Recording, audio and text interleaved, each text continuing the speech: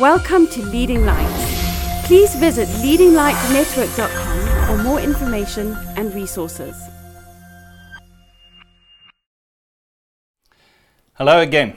I'd like to welcome you back to this series we're doing on faith, which is such an important topic. We've done 6 talks already, and today I'm going to wrap up by talking about the life cycle of faith. In other words, how faith comes to be, how it grows strong or dies, and the result of faith. And I'm going to be using a picture of a seed being sown, a farmer going out, throwing some seed, it lands in the soil, it grows up, sometimes there's other things competing with it, and eventually, hopefully, if it grows to full life, then it produces fruit. That's what faith does in our lives, and I'm going to show you how that can happen in your life. So the stages in the life cycle of faith, it starts with the sower, which is God who sows the seed, and it's all about His grace, His kindness. The next thing is the word or the seed being thrown out. Then we are the soil that receive that seed. Then there's a time of testing or trial. And then there is some action or some fruitfulness that's required on our part. And the final result is producing a harvest. So it starts with grace or God as the sower. Then there's the word, the seed. It's received by us. There's testing, there's action, and then there's fruitfulness. So I hope you're ready to go through this. Let's start off by saying that it's all about grace in the beginning. Faith starts with God as the source, the one who gives His word and who gives grace. There's so many verses about this in the Bible, but the Bible says that we have been given the power, the same power that raised Jesus from the dead has been given to us as a free gift. Ephesians 1 verse 19 and onwards talks about the same power that raised Christ from the dead is in us, the working of God's mighty strength, which raised Christ up and seated Him at the right hand of God in heaven. And Romans 8 verse 11 says, the Spirit of Him who raised Jesus from the dead dwells in you. So it starts with God's power and His grace. And I want you to know that God's power and His grace is for you. It's not all about you doing it on your own. You don't have to work it up and strive and make it happen. You receive the grace of God. But then there are certain steps that happen. So in the life cycle of faith, the word or the seed has to come first. If we don't hear the word, if we don't understand God's word, the promises from His word, the blessings that He gives us in His Bible, then we won't be able to have faith. So the word or the seed is essential. We've had grace, we've had the word, but now we come to the part where we receive the word as soil. We receive it and we respond to it. And there's a story of a sower in Matthew chapter 13. Jesus told a parable about a farmer who goes out to sow, and the seed falls on different types of soil, and some of it grows up and produces a harvest, and other seed doesn't. Let me just read you a couple of verses. Matthew 13 verse 19. Jesus said, when anyone hears the word of the kingdom and does not understand it, then the wicked one comes and snatches away what was sown in his heart. This is the one who received the seed by the wayside. So he said there's some people who in their lives faith never really gets birthed. God is wanting to give them grace. The word is coming to them, but their heart does not receive or understand or accept the word, and so faith can never be born. Then he goes on in the next verse to say, but some received the seed on stony places, and these are the ones who hear the word, immediately they receive it with joy, yet it has no root. He has no root in himself, and he endures only for a short while. For when tribulation or persecution arise because of the word, immediately he stumbles. So there are some people who receive the word and faith is born in them. You can imagine the scene. A person listens to something on the internet or on the radio and TV, or they go to a meeting, or they hear something from somewhere of the word of God, and immediately he says they receive it with joy. There's an excitement, there's a happiness. Yes, this is wonderful. But because they don't have a deep root, when trouble or testing comes because of the word, then that faith dies. And that root is the decision of our will, where we say, I am choosing, I'm deciding that no matter what happens, I'm going to believe and I'm going to stick with this. And that's the very important part about us receiving the word. For faith to grow, it can't just be emotion and joyfulness and happiness. It can't just be an emotional experience. There has to be some thought where my mind thinks about, am I willing to commit to this? And am I willing to count the cost and stick at it?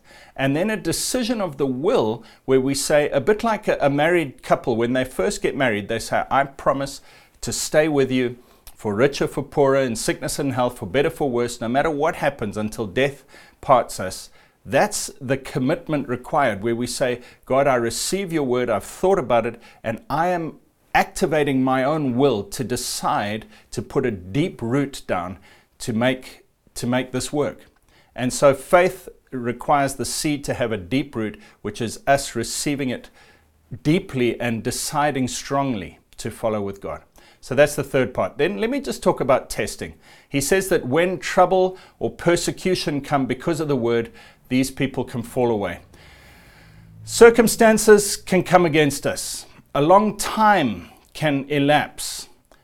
We can have all sorts of fears and other things, other beliefs crowding out in our minds. And all of these things can test the word of God that has produced faith in us. So you can imagine you go to a meeting and you hear God loves you, He's for you, His grace is for you, He wants to bless you and look after you and provide for all your needs, and you receive it with joy, you decide to follow, you put down a deep root, but then there may be a time that elapses and you don't see anything happening, or it may be that other people come against you, or maybe a family member says, yeah, that religious stuff is rubbish, you can't believe that. Or fear comes up within you, or some circumstance, a terrible thing comes against you. And all of these are tests that come against our faith. Now, it's amazing. Matthew 13 verse 22 goes on to say, now he who received seed among the thorns is he who hears the word, and the cares of this world and the deceitfulness of riches choke the word, and he becomes unfruitful. So it's not just negative testing. He says sometimes it's the deceitfulness of riches or the cares of this world that can crowd in and start to test our faith. Anything that pulls us away from believing what God's word says is a test, and it can either make us unfruitful or it can make the plant die. Faith can die completely. But the Bible says some interesting things about this testing. In 1 Peter 1 verse 6, Peter says to us, you greatly rejoice in various trials, knowing that the genuineness of your faith, being much more precious than gold that perishes, though it is tested by fire, may be found to praise, honor, and glory at the revelation of Jesus Christ. What he's saying is that when these trials come, they can either weaken and kill our faith, or we can rejoice and say, these trials are actually making my faith stronger. They're refining my faith, which is more precious than gold. The Bible says that we refine gold in a fire to make it pure, and our faith is more precious than gold. So when the trials come, if we stick with it, if we are patient and determined and we trust in the Lord and we keep believing and trusting in God and looking to Him, what happens is my faith gets refined. It gets made purer, stronger. It's a little bit like a person going to a gym and lifting weights to strengthen their muscles. The trials don't need to destroy our faith. They can actually strengthen our faith, which is a wonderful truth. I'd just like to tell you a story about Peter. He was in a boat in the middle of the lake at night, and Matthew 14 verse 25 says, in the fourth watch of the night, that's about 3 a.m, Jesus went to them walking on the sea. But immediately Jesus spoke to them, saying, be of good cheer.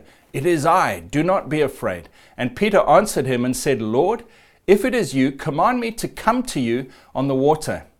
So Jesus said, come. And when Peter had come down out of the boat, he walked on the water to go to Jesus.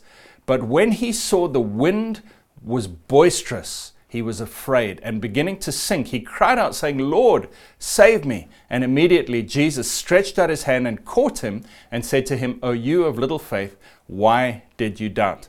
You can see from this that it was Peter looking at the trials and the tests around him that caused him to doubt, that caused his faith to become weak, and he failed to carry on with what God had given him to do.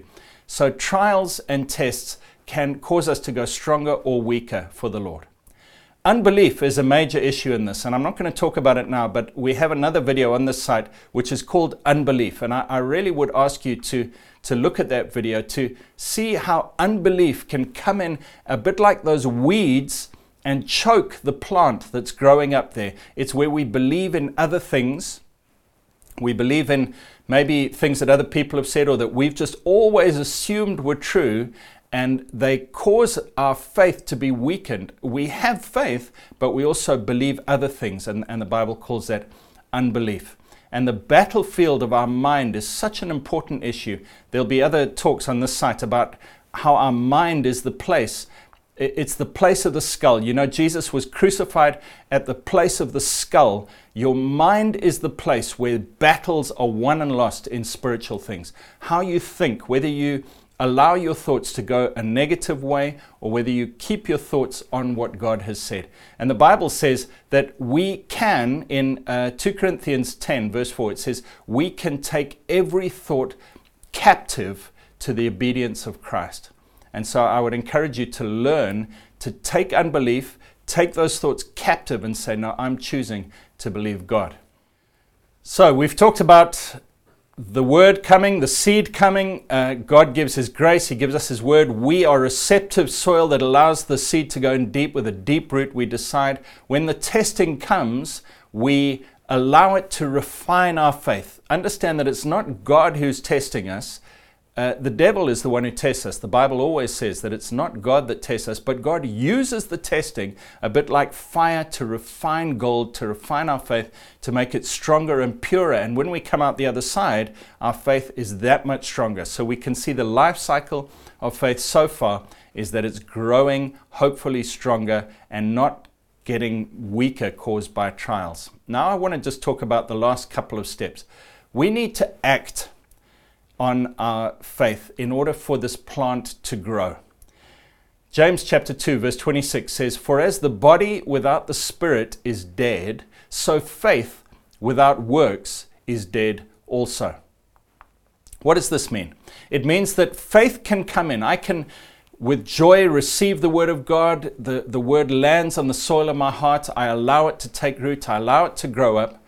But there is always going to be an action that I would take to make that faith come to fruition. I need to act in some way. Without works, faith is dead. Let me just make clear that works do not make faith happen. Faith is already alive. The seed has already been planted in our hearts. It's already growing. Faith has already come to us as a gift from God. But if I choose not to act on my faith, then that faith, the Bible says, just as a body without a spirit is dead, faith without works is dead. Faith was alive, but if I don't act on it, if I don't obey what I feel the Lord is telling me to do, then that faith dies. This is quite a solemn warning for us. I've seen so many people who have received the word of God with joy. Faith has definitely been born in them. A wonderful gift from God has come into their hearts, and they say, yes, God is wonderful. He's my healer. He's my Lord. He's got great things for me. I trust Him. I love Him. But then they've been required to act on it. There's always an action. Sometimes it's a spoken word. Sometimes it's an action of our bodies. Sometimes it's an attitude change. There's always an action required from faith. And when a person decides, I'm not going to act on this faith, I've seen it so many times. Their faith doesn't just remain constant, it actually dies. Let me give you an example. You may have become a Christian recently and you suddenly see the promises in the Bible where in Luke Jesus says, give and it will be given to you. Good measure, pressed down, shaken together, running over will be poured into your lap. For with the same measure you use it will be given to you. And so people read those verses and they say, wow, God is great. He wants to bless me so that I can bless others. I can be part of His plan to provide resources to the world and to the needs of the world. And immediately they realize, well, I'm going to have to give. And they look at their bank balance, they look at their wallet. Instead of praying to God, they pray to their wallet and say, can I do this, wallet? And suddenly fear, unbelief, whatever it is, maybe words from somebody else or or just looking at the circumstances, come in and they choose not to act, they choose not to give, even though faith in them is saying, give, and as a result, faith dies. And then what is needed is a fresh birth of faith. In other words, the Word of God has to come anew, and faith has to start from scratch and grow up as a tiny plant again. But if I do act, then faith gets stronger. And this is called love. Galatians 5 verse 6 in the New International Version says, the only thing that counts is faith expressing itself through love. So we've seen hope and faith, and now we see love. The Bible talks about faith, hope, and love as the great three things that are so important, and we see how they all fit together in this topic. Hope gives birth to faith, and then faith gives birth to action, which is called love. Faith expresses itself through love, either love of God or love of people, but it's always an action inspired by faith.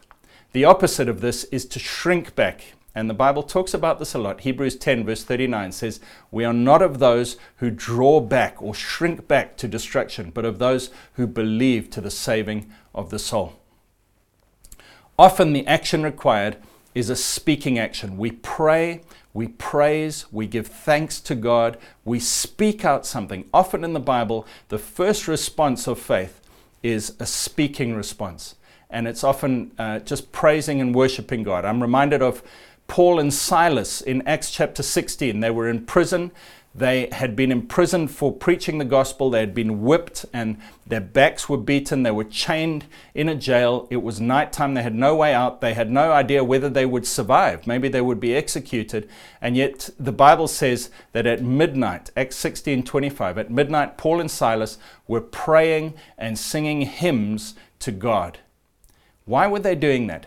Because faith results in an action. There was trials, there was all sorts of circumstances around them that they could have looked at and listened to, but actually they said, I'm allowing faith to grow in me. I'm acting out my faith, which says I see God's glory all around me, and I'm going to praise Him no matter what the circumstances say. There's always an action. Faith without works is dead. What happened when Paul and Silas prayed and sang hymns? The Bible says all the other prisoners were listening to them, and suddenly there was a great earthquake so that the foundations of the prison were shaken, and immediately all the doors were opened and everyone's chains were loosed. Friend, when you have faith and when you act on it, you might not realize it, but all the people around you who are probably prisoners of this world and the enemy, they are watching you. And as you act in faith, either speaking or doing something kind for somebody, or trusting God and stepping out in faith and risking something, or loving someone or loving God, as you act, maybe it's just praise and worship, when there's no circumstances that require you to praise God, but you praise Him anyway, other people's chains get loosed and people get set free because of your faith. And I've seen it so many times. Just one more example of this. In 2 Chronicles 20, Jehoshaphat was the king of Israel, and the armies, a huge army was coming against him, and he didn't know what to do. They knew they were going to be overrun and defeated. And they had a word from the Lord, don't worry, God is going to fight this battle for you. And so he put singers to praise the Lord in the front of the army. And as his army went forward, the worshippers were in the front, and they were walking towards the enemy, and they were singing, praise the Lord, for His mercy endures forever. They were acting out their faith in the midst of circumstances that were the opposite. And it says in verse 22, when they began to sing and to praise, the Lord set ambushes against the people of Ammon, Moab, and Mount Seir, who had come against Judah, and they were defeated. So, as you act, it releases even more of God's power in your life. I hope you can see this picture of the life cycle of faith, how there's all these opportunities for it to either get weaker and die, or to get refined and stronger, and for great power to be released. And this is the life cycle of faith. And the last step is fruitfulness, where the power of heaven, the promises that God has given, come to pass, and we say, praise God, and glory is given to God because of everybody seeing the fruitfulness that has come because of your faith. So the picture of the seed and the sower, Matthew 13, let's just read the last verse there. It says, "But he who received seed on the good ground is he who hears the word, understands it, and indeed bears fruit, and produces some 100, some 60, some 30-fold." This is the final result, where there's fruitfulness. And notice that it's 30, 60, 100. It's much more, it's a supernatural abundance. It's much more than we would normally expect. The results of faith are supernatural. Just as a seed is planted and it produces potentially millions and millions more seeds, that's the same with faith. The Word of God comes, and as it produces fruit in your life, the results are abundant. They are multiplied. And that's what faith can do in your life. There's so many examples of this. When you ask God to fill you with His Spirit, Luke 11:11 says, if we ask God our Father, He will give us His Spirit. And I say, Lord, I trust your word. I see your word. It takes root in me. I thank Him for it, and then I act on it. I start to speak out, either tongues or prophecy and praise, and God fills me with His Spirit. Often it's that action of just me stepping out and doing something, using my body or my will to act, that releases the power of faith. Sometimes it's healing. We can pray for people for healing, and I've often prayed for people, and I know God has touched them, but it requires them to take a step, maybe to start moving a body part that they couldn't move before, and then the power is released. Faith with the trials, against the trials, we overcome them by acting on it. We trust the Lord, and then the power is released and fruitfulness comes out. Friend, we've had a series on faith, and I want to tell you that the spiritual realm is real. It's more real than the physical. It's all around you, and God is for you. He's got great power for you, but He's given you His words, these powerful seeds, these supernatural seeds. He's the sower. He's throwing them out all the time. Your heart is the soil. Will you receive it? Will you let it take root? And even when the trials come, when the testing comes, will you say, I will not allow other things to distract me. I will act on what God says. I will be patient. I will stick with it. I will praise Him even in the midst of trial, and I will see fruitfulness come. If you do that, the Bible says if we have faith and patience, we can imitate those who receive the promises of God. And I pray that you will be a person with faith and patience who receives the promises of God by faith. God bless you. Thanks for listening. Please visit leadinglightsnetwork.com for more resources and subscribe to our podcast on iTunes. Please consider supporting this ministry financially by making a donation on the giving page of leadinglightsnetwork.com or lighthousejersey.com.